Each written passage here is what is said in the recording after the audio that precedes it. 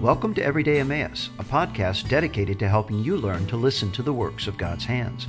The objects all around us are not silent. All creation testifies to its Creator.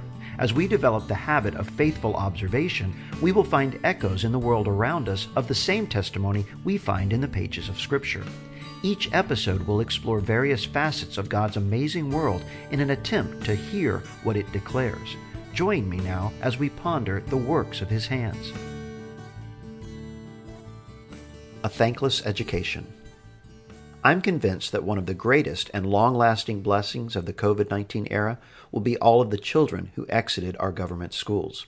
Google the phrase mass exodus from public schools, and you will find numerous stories detailing some 1 million families who have permanently left their community schools over the last 2 years. Some did it because they happened to stroll by their child's online training sessions and overheard critical race theory being taught. Some discovered the perverted literature lining the shelves of their child's school library.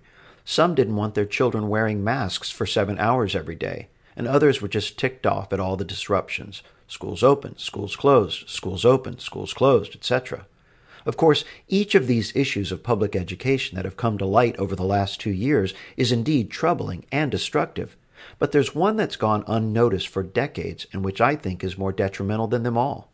Allow me to explain. Any regular reader of Everyday Emmaus will know that the project of this blog is to draw attention to the many ways our Creator testifies to Himself through the works of His hands. The point of each post is not to write out my imaginative takes on the things around me, but to develop what I like to call faithful observation. In other words, since Scripture tells me that God reveals Himself through the things He's made, I'm simply trying to discern what all these things are saying. I'm not creatively reading into all these things information that isn't there. And while I may miss the message or meaning of a particular item I write about, the larger point is, it's not saying nothing. Scripture assures me of this. But the project of the secular state is the exact opposite. It is actually illegal for our state educators to point out any intrinsic reference to God in their curricula. In their program, every element of education, every topic of study comes to us without reference to the one who made and sustains it all. Do we really think this is okay? If I had to pick one passage of Scripture as the defining principle behind everything I write here, it would be Romans 1:18 through 23. In this text, Paul says some of the most shocking proclamations in all of Scripture, especially to the modern secular mind. In these 6 verses, Paul declares every man, woman, and child without excuse for their unrighteous life. And why? Because God Himself has been so kind as to clearly reveal Himself and His attributes through the things that He has made. He did not leave Himself without witness, Paul tells the idolatrous crowd that sought to worship him and Barnabas in Acts 14, in that He did good, gave us rain from heaven and fruitful seasons, filling our hearts with food and gladness, verse 17. These everyday things like seasons, food, and rain were meant by God to be witnesses not just to His existence, but to His goodness as well. And to what end? That we would recognize ourselves as blessed recipients and subjects of a good and gracious King and be thankful.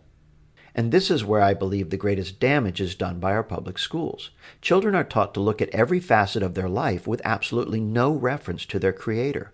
It is a thankless education that looks at mathematics as something that simply is, without any reference to the eternal faithfulness of God that makes all those equations possible. Can one accurately understand the events of history without acknowledging that the Most High rules in the kingdom of men, Daniel 4:17? Can one truly understand grammar without mentioning the Word whose speech upholds the universe, Hebrews 1:3, and who is Himself the eternal subject, object, and action behind all things? Have I learned astronomy correctly if I'm not instructed that it was the Father of lights who said, "Let there be light," Genesis 1:3, and who makes His sun rise on the evil and on the good, Matthew 5:45? How can biology be precise without giving honor to Him who is life Himself, John 14:6? When our children learn these subjects devoid of their Creator, it is not a neutral education they receive. It is the fantasy of the atheist. It is the suppression of truth, and it hinders the praise our God is due. So why do I think this aspect of public education is worse than the drag queen story hour?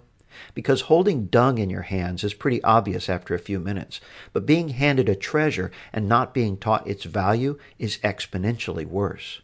Teaching subjects without awe for our Creator is to hand our students a ready-made liturgy with no deity to adore, and make no mistake, they will worship something.